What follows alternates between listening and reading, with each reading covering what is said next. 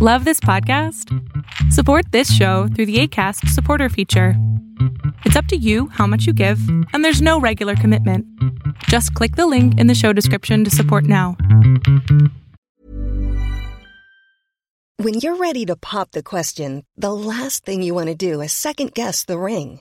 At BlueNile.com, you can design a one-of-a-kind ring with the ease and convenience of shopping online. Choose your diamond and setting. When you find the one, you'll get it delivered right to your door. Go to BlueNile.com and use promo code LISTEN to get $50 off your purchase of $500 or more. That's code LISTEN at BlueNile.com for $50 off your purchase. BlueNile.com, code LISTEN. Hey, it's Paige DeSorbo from Giggly Squad. High quality fashion without the price tag. Say hello to Quince.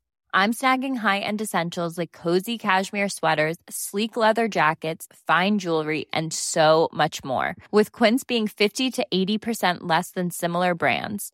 And they partner with factories that prioritize safe, ethical, and responsible manufacturing. I love that. Luxury quality within reach. Go to quince.com/style to get free shipping and 365-day returns on your next order. Quince.com/style. Many of us have those stubborn pounds that seem impossible to lose, no matter how good we eat or how hard we work out. My solution is PlushCare. PlushCare is a leading telehealth provider with doctors who are there for you day and night to partner with you in your weight loss journey. They can prescribe FDA-approved weight loss medications like Wegovy and Zepbound for those who qualify. Plus, they accept most insurance plans. To get started, visit plushcare.com/weightloss. That's plushcare.com/weightloss.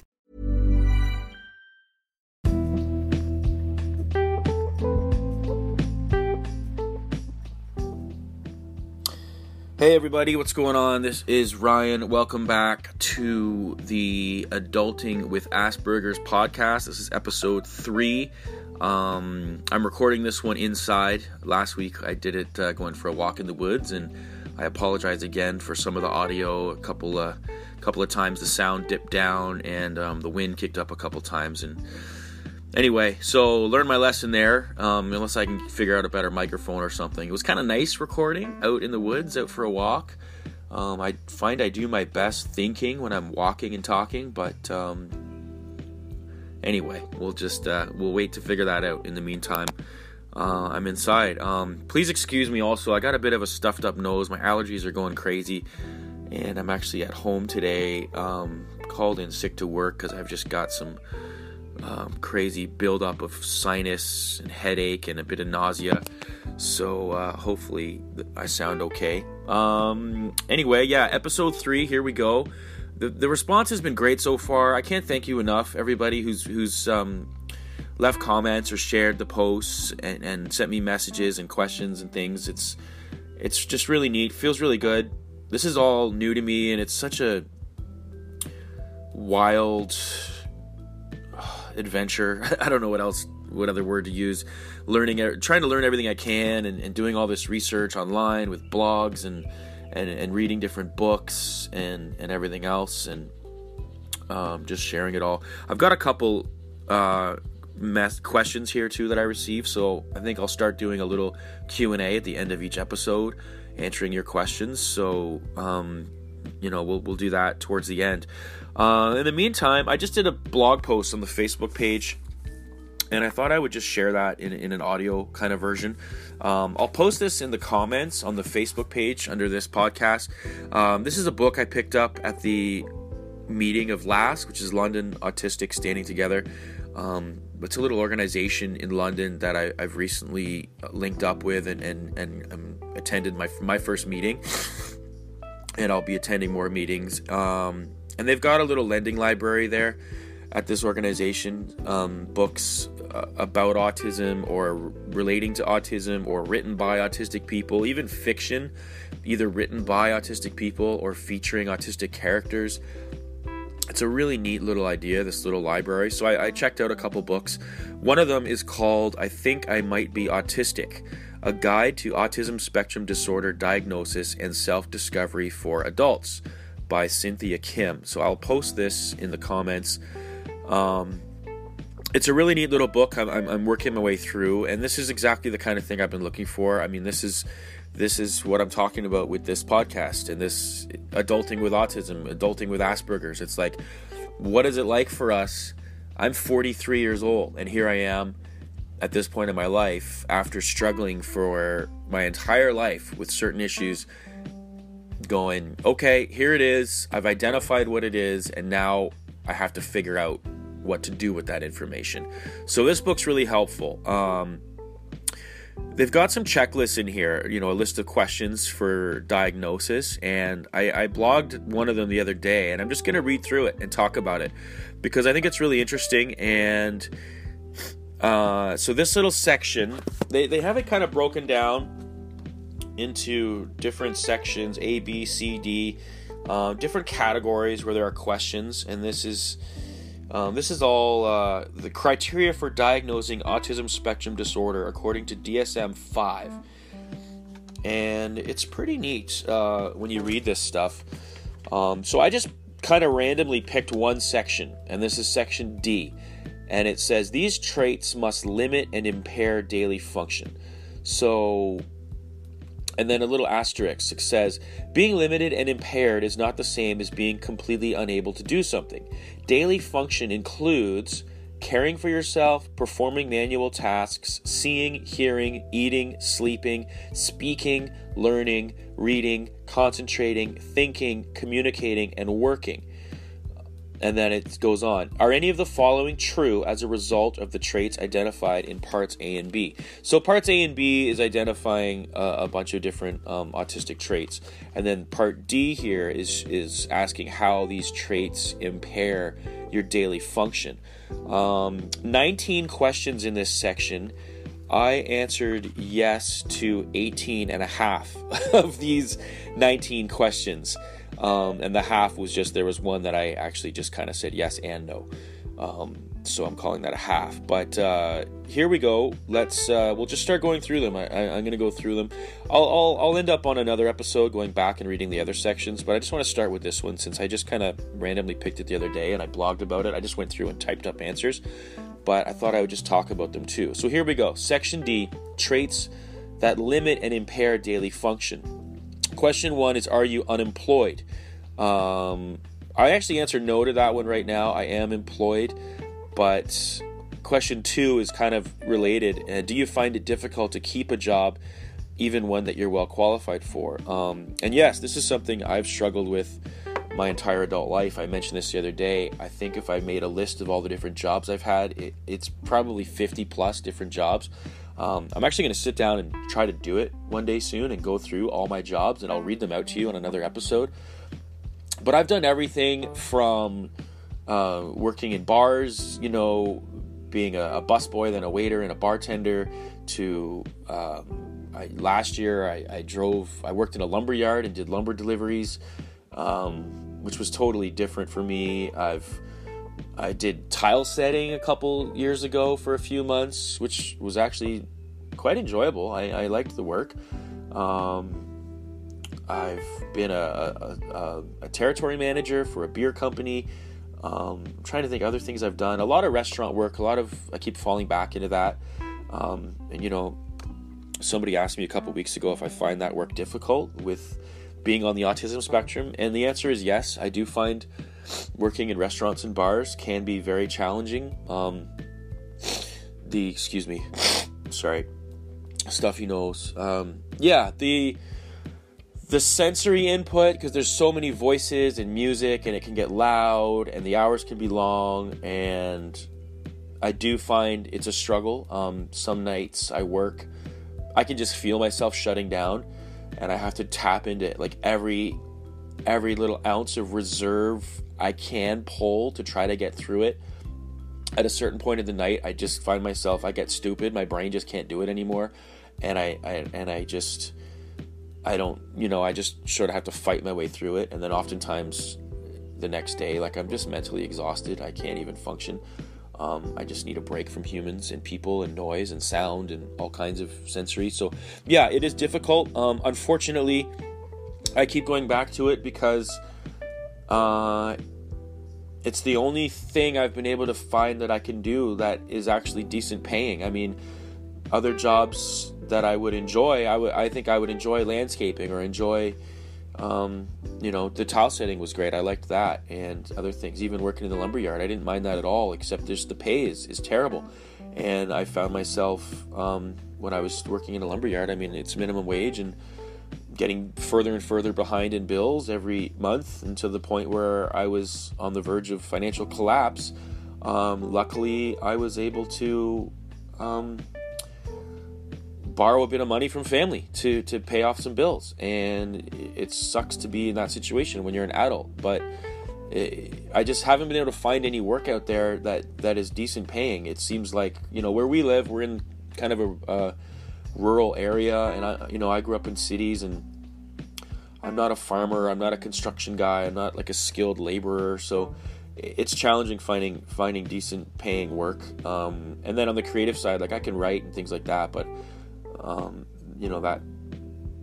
it's nice to have something steady. So bartending and waiting tables is the only way I know how right now to make a decent living. Unfortunately, it is very challenging with ASD, but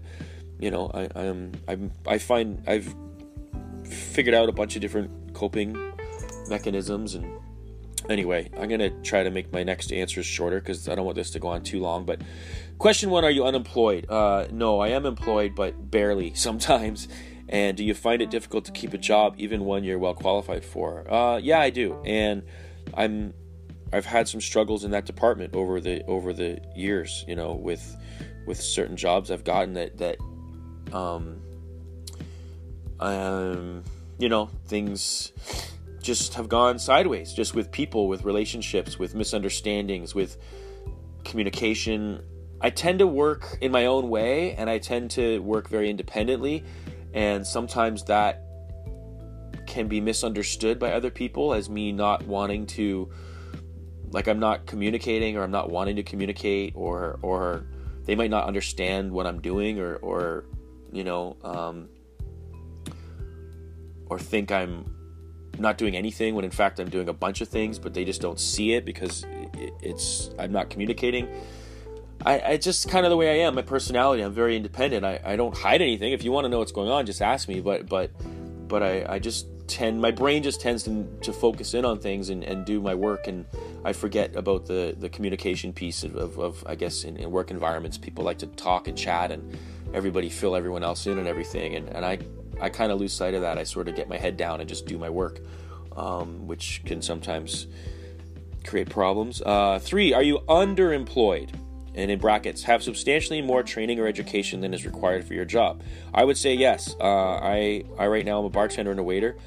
I mean, a few years ago I was working for a beer importer, and I was running the operations for an entire province. I mean, I'm capable of a lot more than what I'm doing.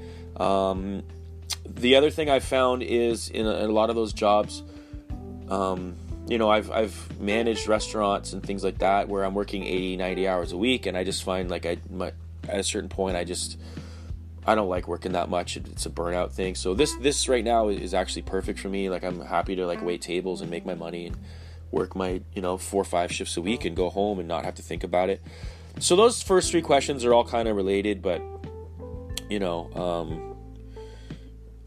there we go. There's been lots of employment difficulties in my life, I'd say. I've also had jobs where the sensory input from the job has challenged me. I had a job once where I was working for a record company, and I worked in this office building, and I didn't identify it exactly at the time, but looking back, I know the office environment, it was all like cubicles, and there's this kind of like hum of all the voices and the hum of the lights and the sort of white noise and beige walls. And I remember at the time, like I just would get stressed out and have these panic attacks, and I'd have to go outside and just breathe, and I couldn't identify exactly what was happening, but looking back on it now, I realize it was like a sensory thing. It's like this the sort of hum of everything. And I used to go in on that job, I'd go in on weekends sometimes when there'd be no one else in the office, because then I could get a week's worth of work banged out in a few hours. Like I could just, when there's no one else around, I could just do it. Or I'd stay late at night sometimes, and while everyone else was gone from the office, and then I could do a bunch of stuff. So I find sometimes during the day, it'd be a struggle just to get through the day, and I'd barely get any work done during the day because I was just trying to survive. And then I'd wait till everyone's gone, and then at night I would be happy alone in this office just doing my work. So, that's kind of interesting. But yeah, I do sometimes feel underemployed. I mean, I'm highly intelligent, highly creative, have created a lot of cool ideas that have turned into interesting things that other people have ran with, and I just I've struggled with being able to really execute on ideas that I have, and then executive functioning, like lots of the creative ideas I have, I just haven't been able to really put together. So let's go to the next one. To do your job, do you need supports or accommodations that other similarly qualified or trained coworkers don't require? And I would say yes. And these are things that I'm just realizing now, that like that office job, I couldn't function in that environment. And I didn't know at the time how to talk about that or how to identify it. Nowadays I could just say to my boss, look, this environment doesn't work for me. Can I work from home, or can I just come in for 2 hours on certain days, or come in on weekends, or just figure out ways to make the environment work for me a little better, or have like a quiet room I could go work in or something like that. I mean, I think the work environment in general is a lot better now than it was 20 years ago. So a lot of places will probably accommodate that. The job I'm in right now, this is the first time ever in my life that I've revealed this to my employer and said, hey, I'm on the autism spectrum. And just kind of, how do I word this? Informed him of some of the attributes, some of the characteristics, some of the struggles that I will have, and, let him know about that. So hopefully, I won't be misunderstood in certain ways. And anyway, he was really cool about it and said, if you have any struggles, let me know. Because sometimes it gets loud. There's bands playing and I'm bartending and there's lots of people, and sometimes it's really tough and I got to fight through that. So we'll see. But this is the first time I've mentioned that to an employer, and it feels kind of liberating to have done so. Okay, next question. 5. Do you have difficulty completing assignments or tests on time? Absolutely. Yeah, I do.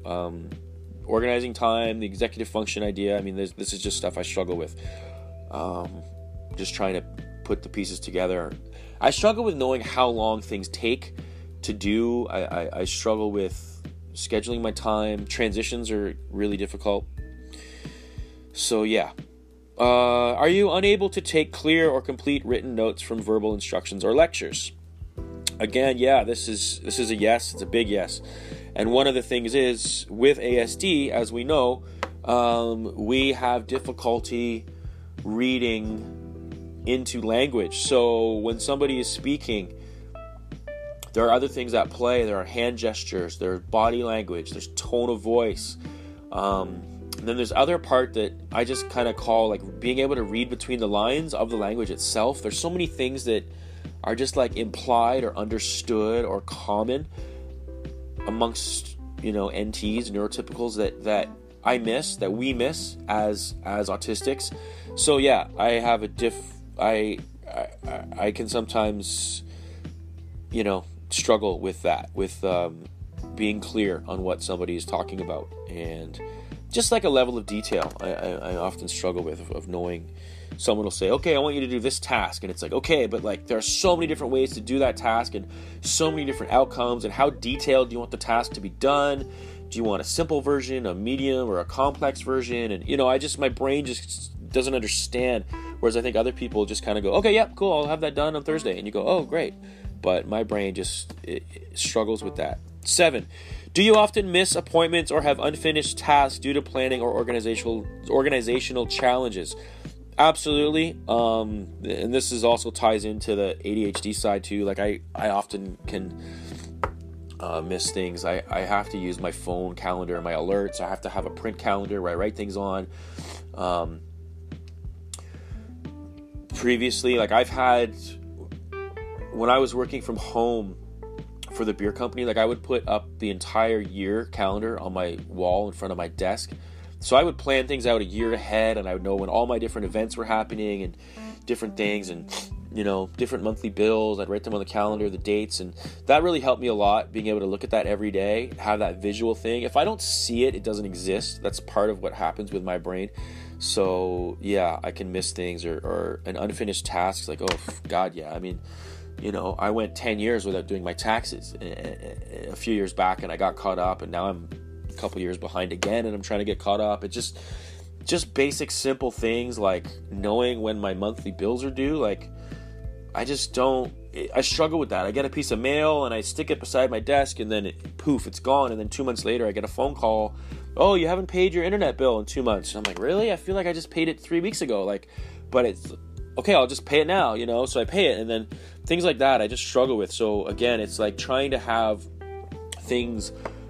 A calendar helps me. I can't function without a calendar. I need that visual in front of me every single day, planning months in ahead, knowing the dates of things, or I just get lost. I feel like I'm at sea in a storm if I don't have that. Okay, number 8. Do you find it hard to keep up with self-care tasks like personal grooming, cooking, shopping, and cleaning? Absolutely. Cleaning sucks.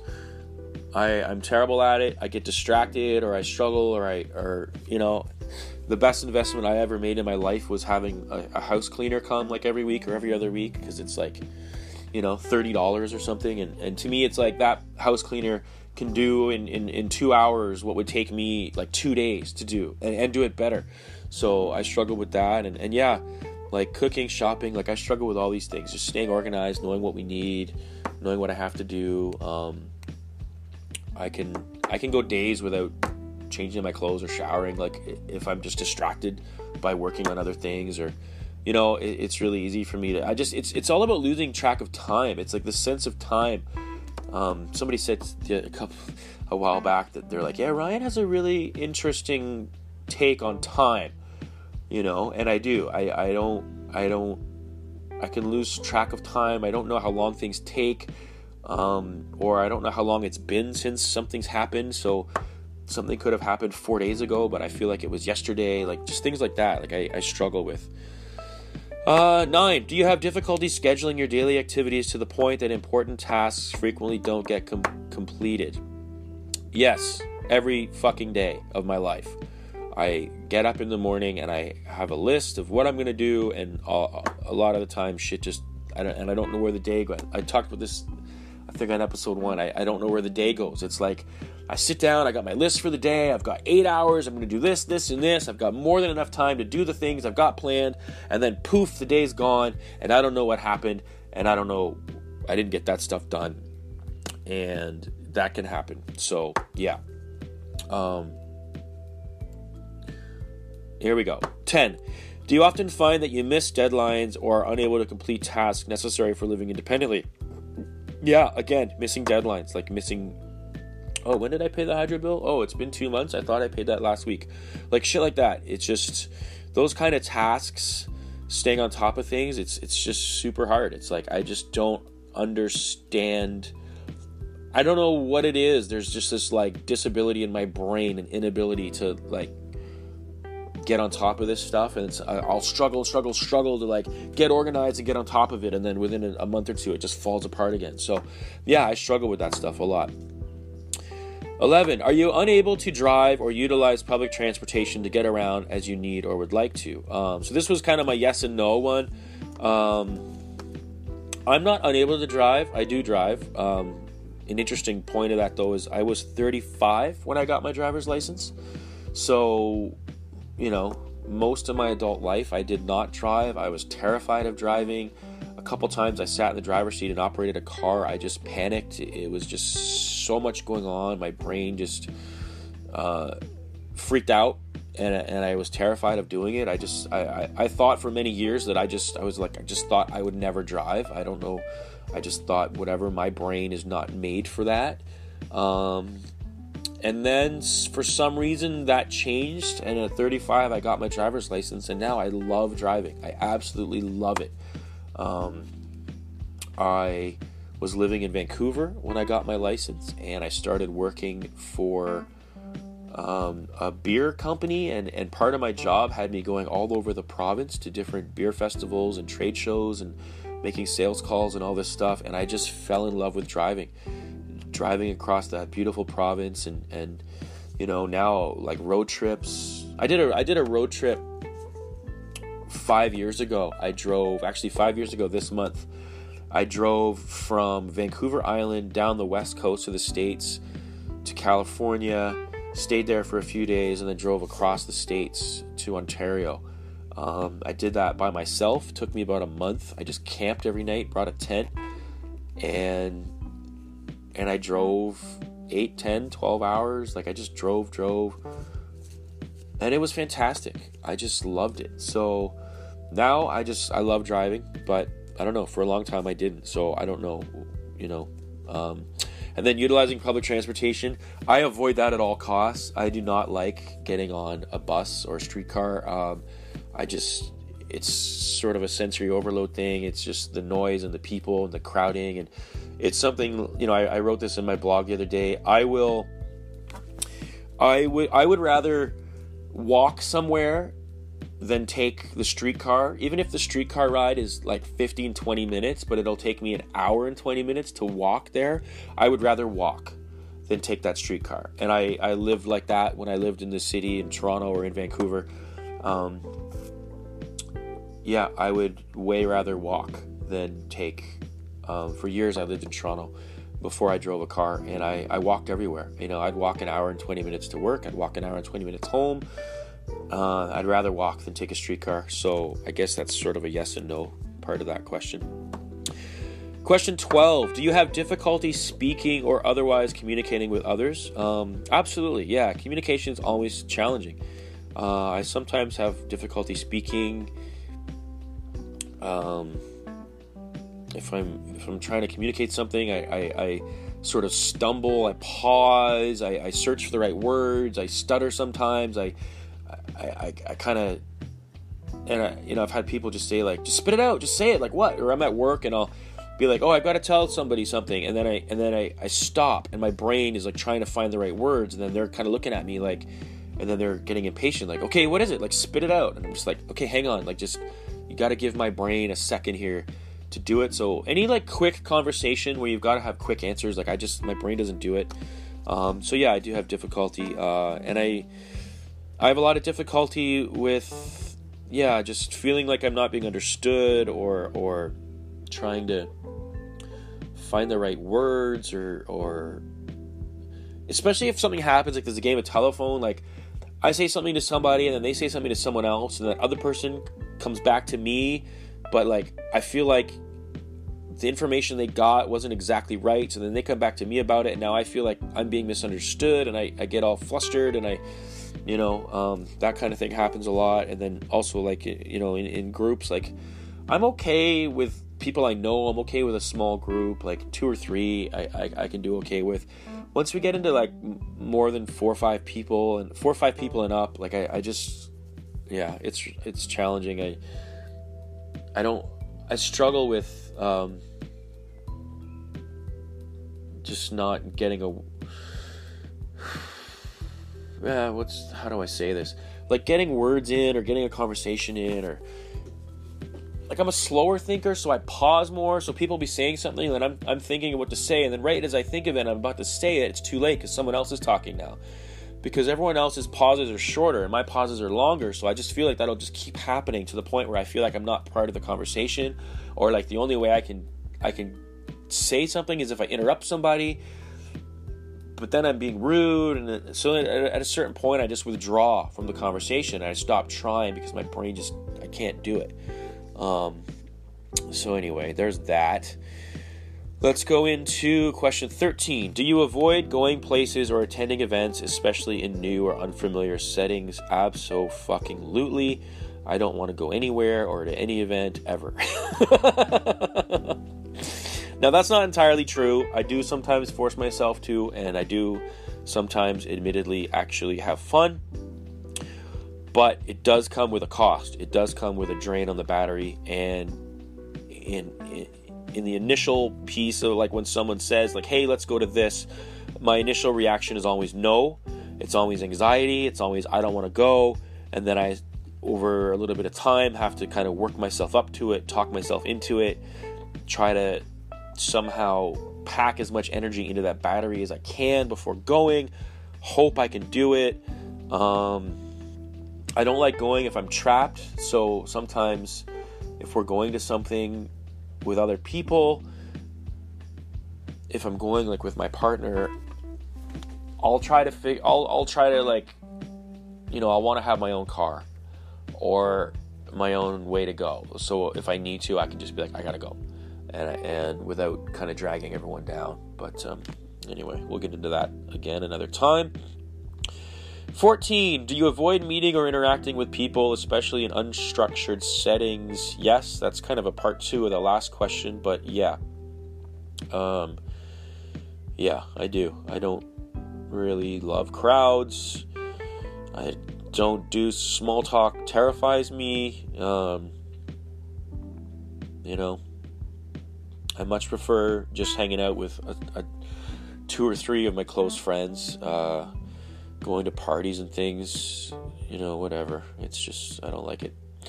15, do you have fewer friends than you'd ideally like to have? I'm not really sure. I don't know. I have a couple of close friends. I don't know that I want more. I have a lot of acquaintances. I like people. I mean, this is the other thing, is I don't want anyone to hear this and be like, oh, he's a jerk, he doesn't like people, because that's not the case. I do genuinely like people. It takes me 10 years to actually become friends with somebody, because I don't know. I think I talked about this the other day, but there's a funny meme that I saw that somebody said that introverts don't make friends, they just get adopted by extroverts who take a liking to them, and I think that's very true.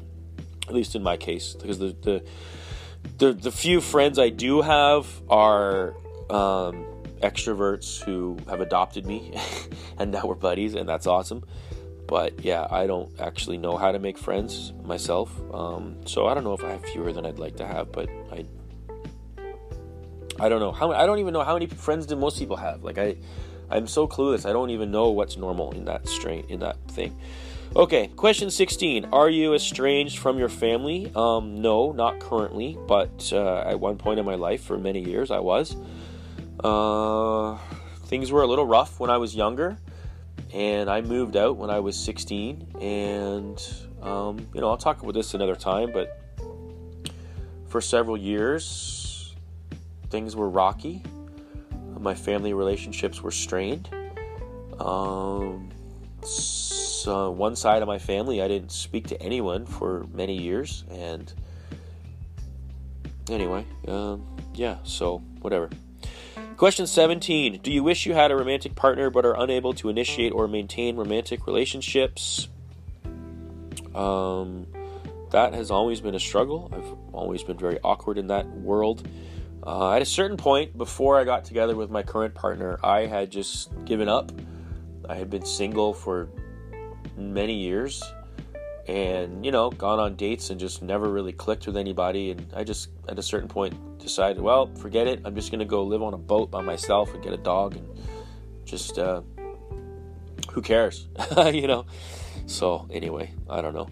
18, do you struggle with decision making? I actually made this answer in my blog I thought was kind of funny, because it was like demonstrating what my decision-making process is like, to demonstrate the answer being yes, that I do struggle with decision-making. So if you haven't yet, just check on the Facebook page, look for this post, the answer to question 18, because, yeah, do you struggle with decision-making? Yeah, I do. Making decisions is super tough. I'll agonize over a decision for weeks that really I should have been able to make in a day. It's tricky. I bore people to death that are around me with decision making, because I'll just have to run it by people constantly, because I'll have to think out loud about it. I'll like make the decision one way in my head, and then just see how it feels to have made the decision that way, and then I'll the next day make the decision the other way in my head, and then just see how that feels to have made the decision that way, and then I'll do all kinds of stupid shit, writing out pros and cons lists, and then looking at all these theoreticals and just overcomplicating the whole freaking thing to the point where it's just like, man, relax. And then question 19, do you have uneven sets of skills? For example, You can comfortably speak in front of a large group at work, but are unable to speak to a small group of strangers at a party. This is a big fucking yes for me. And it's funny that they use the example of speaking in front of a large group, because this is actually directly true in my case. When I was touring and performing music, I mean, I can get on stage in front of a couple hundred people, and I have no problem performing my songs and, you know, acting in a play or something. Like, I have no problem doing that. I love it. I love the energy of performing and doing my songs in front of people. I mean, I had shows where I'd play for 500 people, and yeah, I mean, other than like the little butterflies you always get, I mean, it was not a problem for me. Once I was into it, once I was a minute into the first song, like, I was just in my zone, and I loved it. Yet at the same time, yeah, absolutely, I can't speak to a small group of strangers at a party. I've gone to parties where I've left within a few minutes and snuck out because I've just like choked up, or I get panic attacks, or I just can't talk to people. I don't know how. I don't know how to walk up to people I don't know and have a conversation.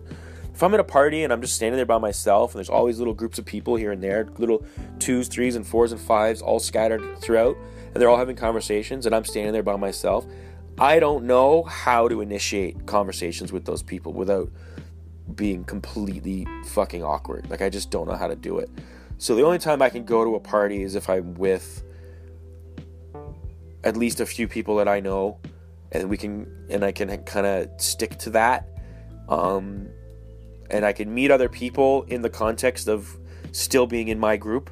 But if I'm alone at any point, like, I just can't do it. I mean, I've had times when I've climbed out of bathroom windows at parties before. I've jumped off balconies to escape parties. Like, you know, we'll go out on the balcony to get fresh air, and then it's like I can't even bring myself to go back in to get to the door to leave. So I've jumped off the balcony, like, just crazy shit like that. Like, I just can't do it. So anyway, that's number 19. So those are some questions there. So, I mean, this is an interesting little book. It just talks about some of these different traits and things. So I'll get into it more later. But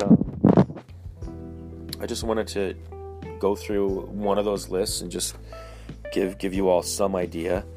I guess, where am I at now? Okay, I'm at 35 minutes, so maybe I'll cut this off soon. I don't want it to get too long, but maybe I'll get into a couple questions now. So I got 2 questions to read today. The first one is, and when I get questions, I'm going to change the name, unless you are okay with me putting your actual name in. I'll just change the name. I'll make up a different first name. Obviously, I won't read your full name. So, yeah, I'll just change the name, and then we'll just do it like that, unless you're okay with me reading your name. So anyway, first question here. This is from Amy, and it's the question is, what are your autism symptoms? I've often thought my son was on the spectrum. How were you able to get diagnosed, and did you always know you had it? So, thank you, Amy, for the question. What are my symptoms? I'm going to go into that a little more, but I mean, I have all the classic ones, the communication issues, the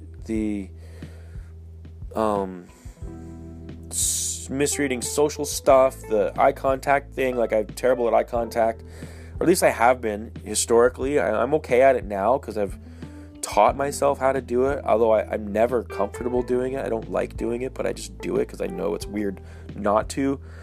Yeah, as far as the executive functioning side, like, I'm terrible at organizing my time, completing tasks, like all that stuff I struggle with.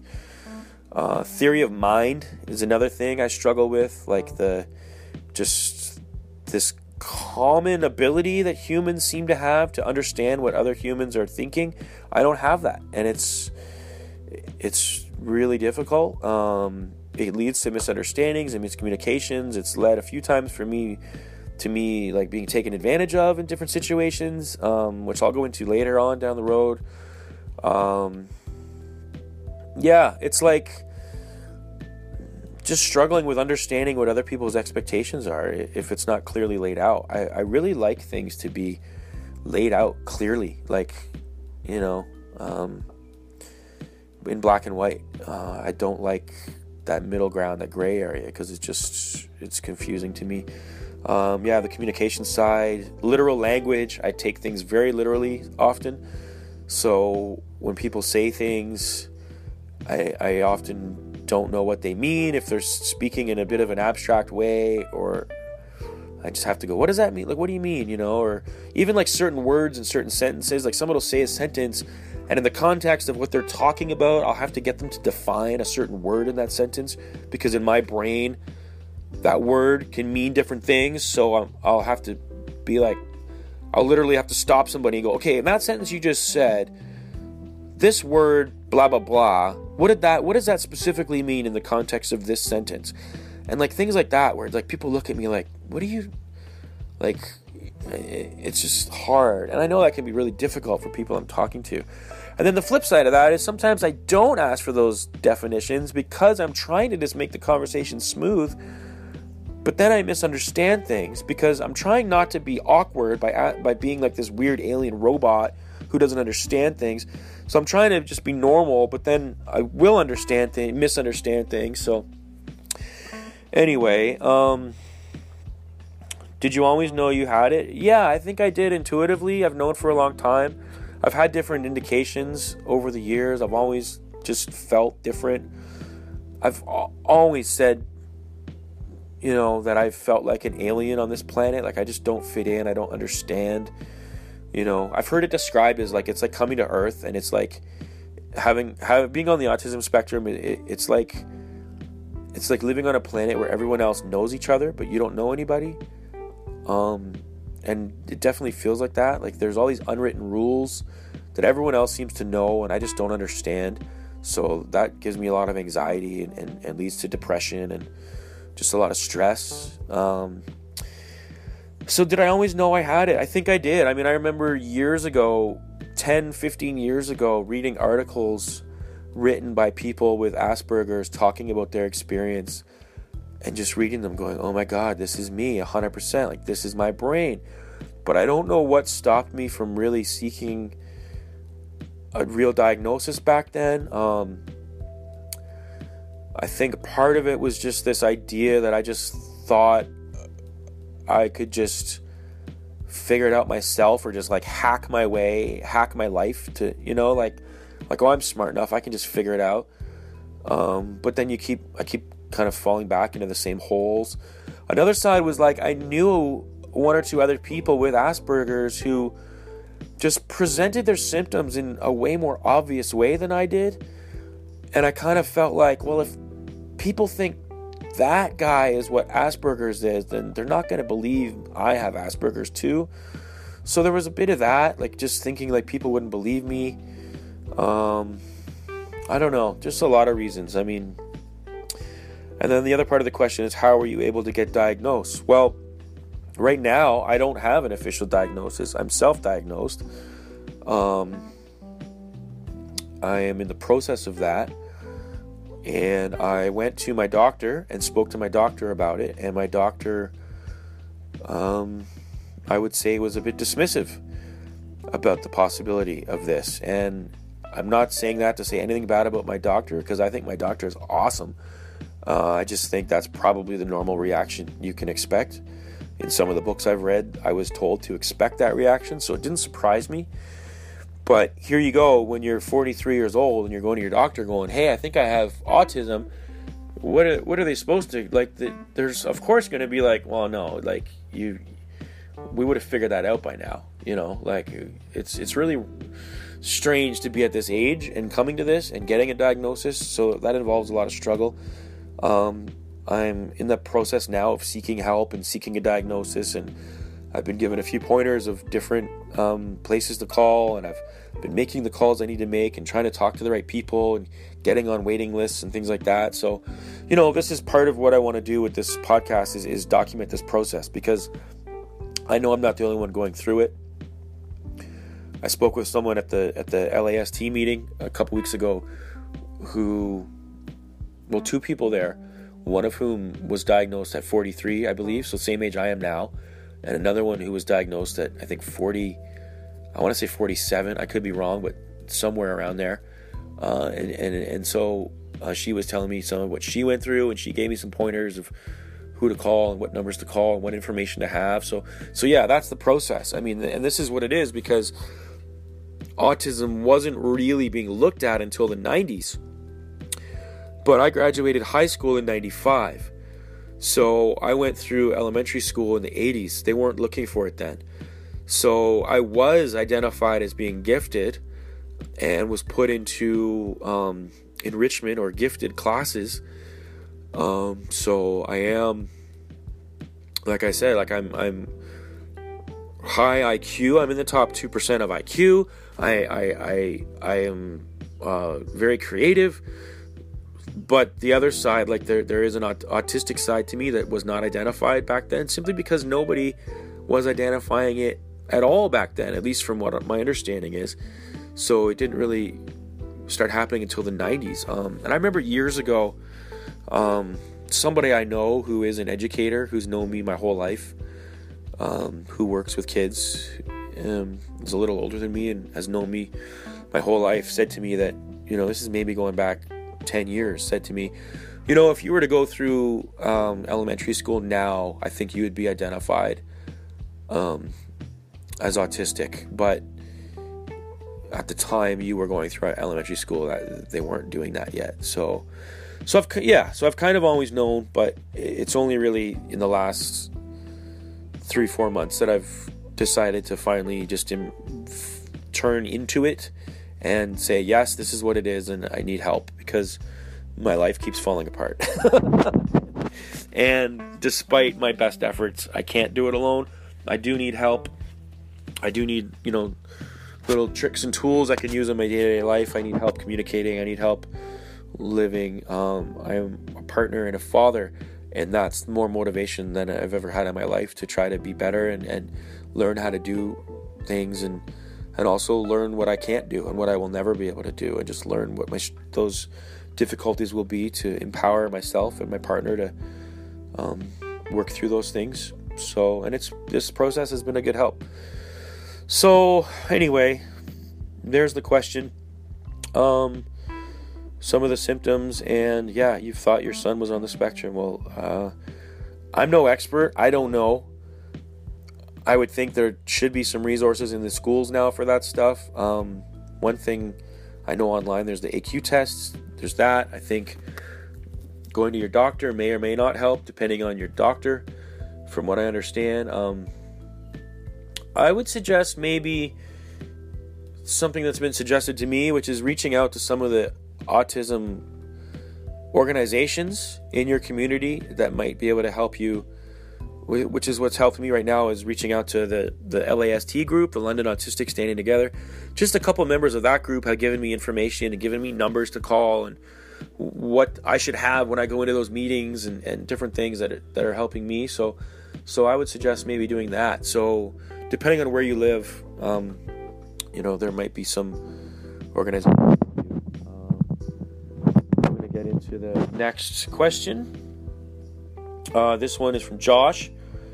It says, I've enjoyed the episodes thus far. I felt like I was on a walk with you last week.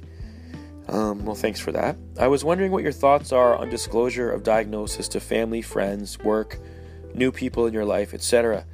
I would think you must be pretty open about it with your podcast and social media accounts, but curious how you handle it outside of your online presence. Thanks for making your podcast. It has been a big help for me as I struggle sometimes, and I wonder if my doctor has it wrong. Keep that heart on your sleeve.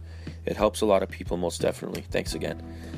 Well, first of all, thank you for the letter. That's awesome.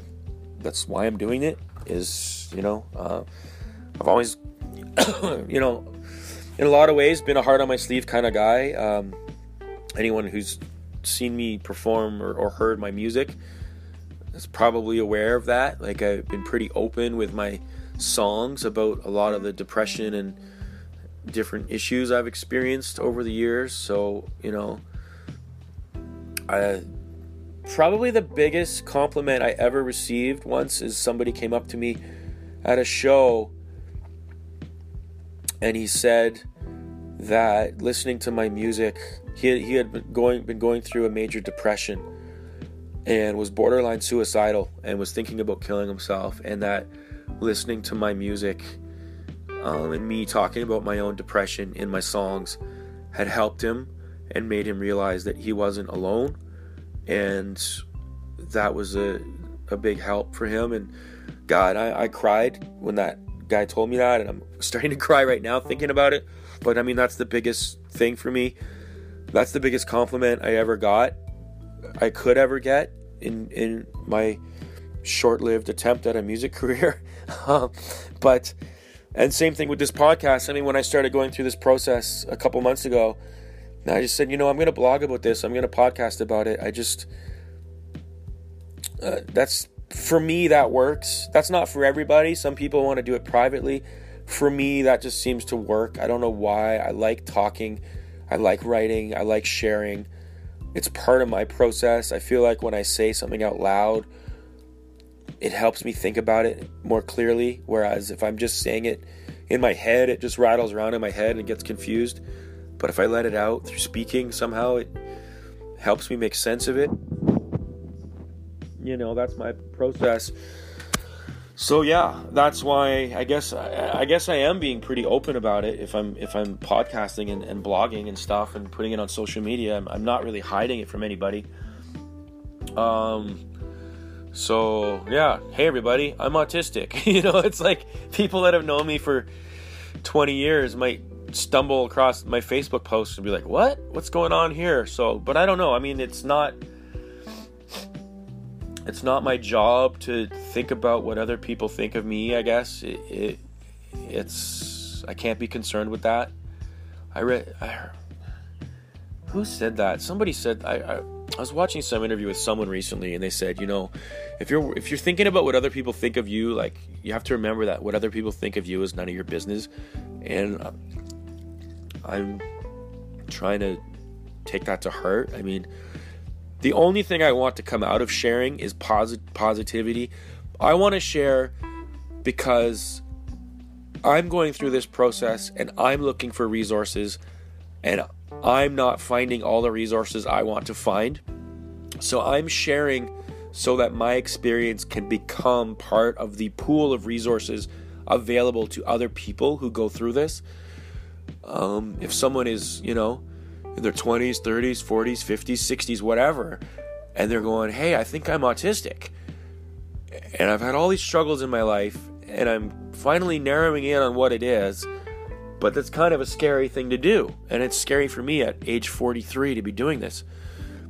But if that person can stumble across my podcast and listen to me talk about what I'm going through, then again, like that kid at that show telling me about my songs, if that person can then go, hey, I'm not alone, this guy's going through this and he's sharing it, and maybe something I go through can help them, or at least reflecting on it can help, or maybe not. Maybe they'll decide they want to go a whole different route because what I'm doing isn't going to work for them. Like, I don't know, but that's my sharing.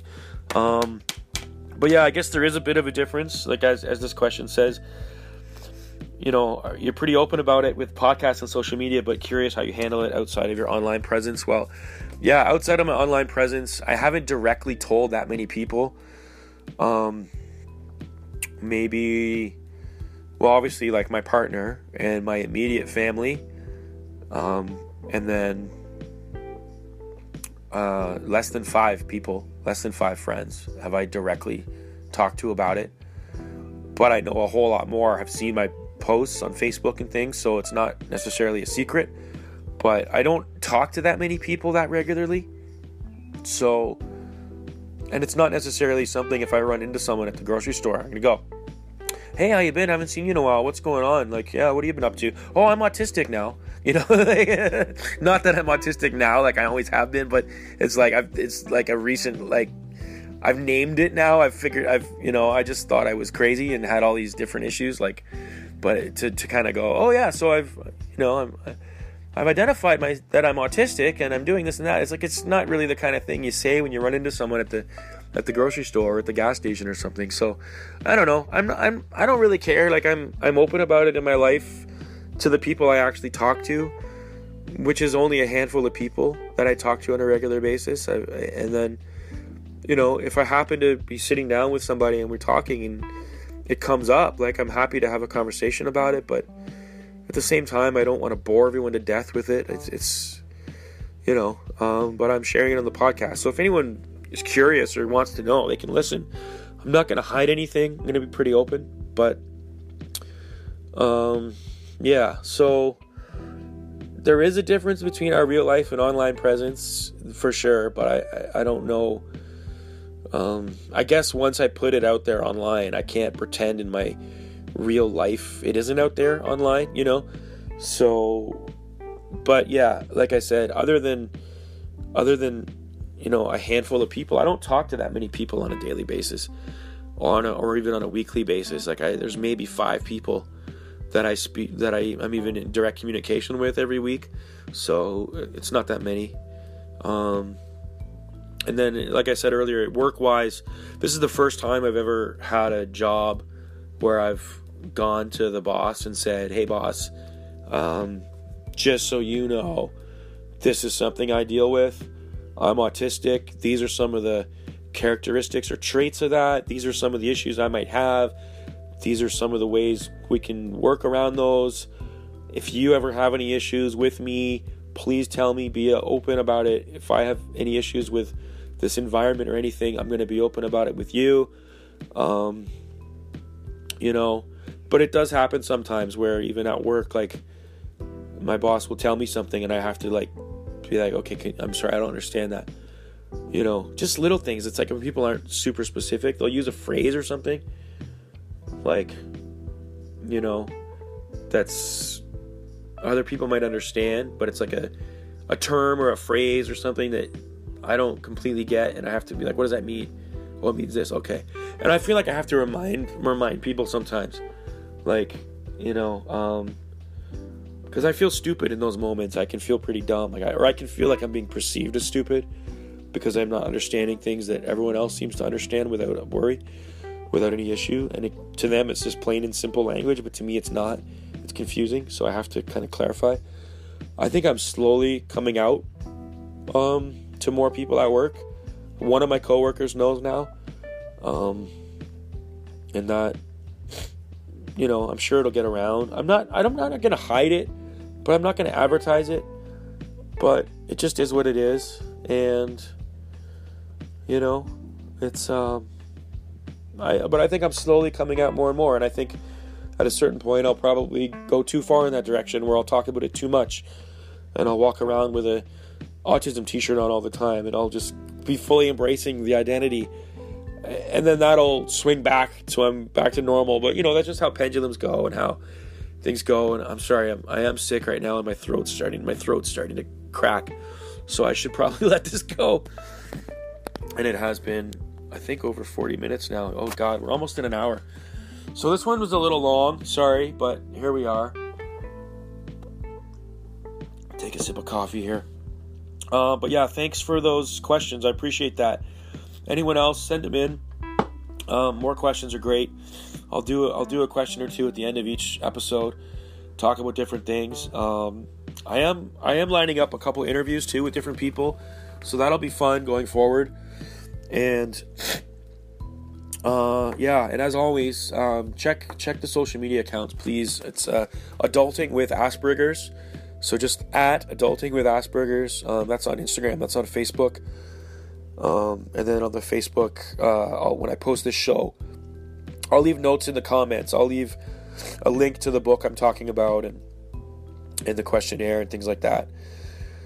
And, you know, anything else. So I'm also trying not to say, you know, all the time. I noticed that the first 2 episodes, I say, you know, a lot. So I just caught myself saying it again. So I'm going to try to eliminate that. One of my pet peeves is those little language things people say, like sort of, you know, all those things. And I'm also trying not to uptalk at the end of a sentence. Like, hey, this is Ryan on the Adulting with Asperger's podcast. And I just want to thank you for listening. And check me out on Instagram at Adulting with Asperger's. So I'm going to try not to do that. Anyway, oh God, I think my voice is cooked. I love you all. Thank you for listening. You're the best. And if you're on listening to this podcast, whatever app you're using, whether it's Apple or Google or Spotify or Stitcher, whatever, I don't know. It's on over a dozen ones now. If you don't mind, take a second to leave a rating or leave a comment or something like that. Apparently that'll help more people find the podcast. I don't know, whatever. Anyway, it's a beautiful sunny day. I'm going to go for a walk, do some work outside, or probably just crash out because I'm feeling like crap today. But I love you all. Thank you. Bye-bye.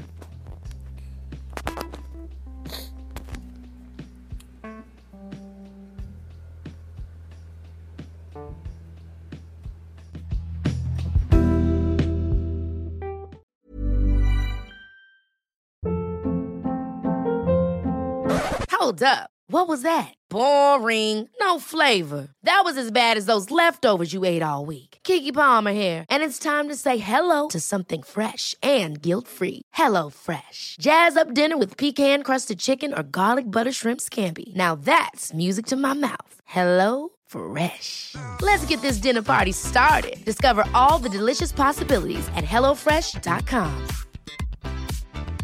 Planning for your next trip? Elevate your travel style with Quince. Quince has all the jet-setting essentials you'll want for your next getaway, like European linen, premium luggage options, buttery soft Italian leather bags, and so much more. And is all priced at 50 to 80% less than similar brands. Plus, Quince only works with factories that use safe and ethical manufacturing practices. Pack your bags with high-quality essentials you'll be wearing for vacations to come with Quince. Go to quince.com/pack for free shipping and 365-day returns. Acast powers the world's best podcasts. Here's a show that we recommend. Winning is an everyday mindset, and we're here to help. I'm Craig Robinson. Join me and Coach John Calipari for Ways to Win.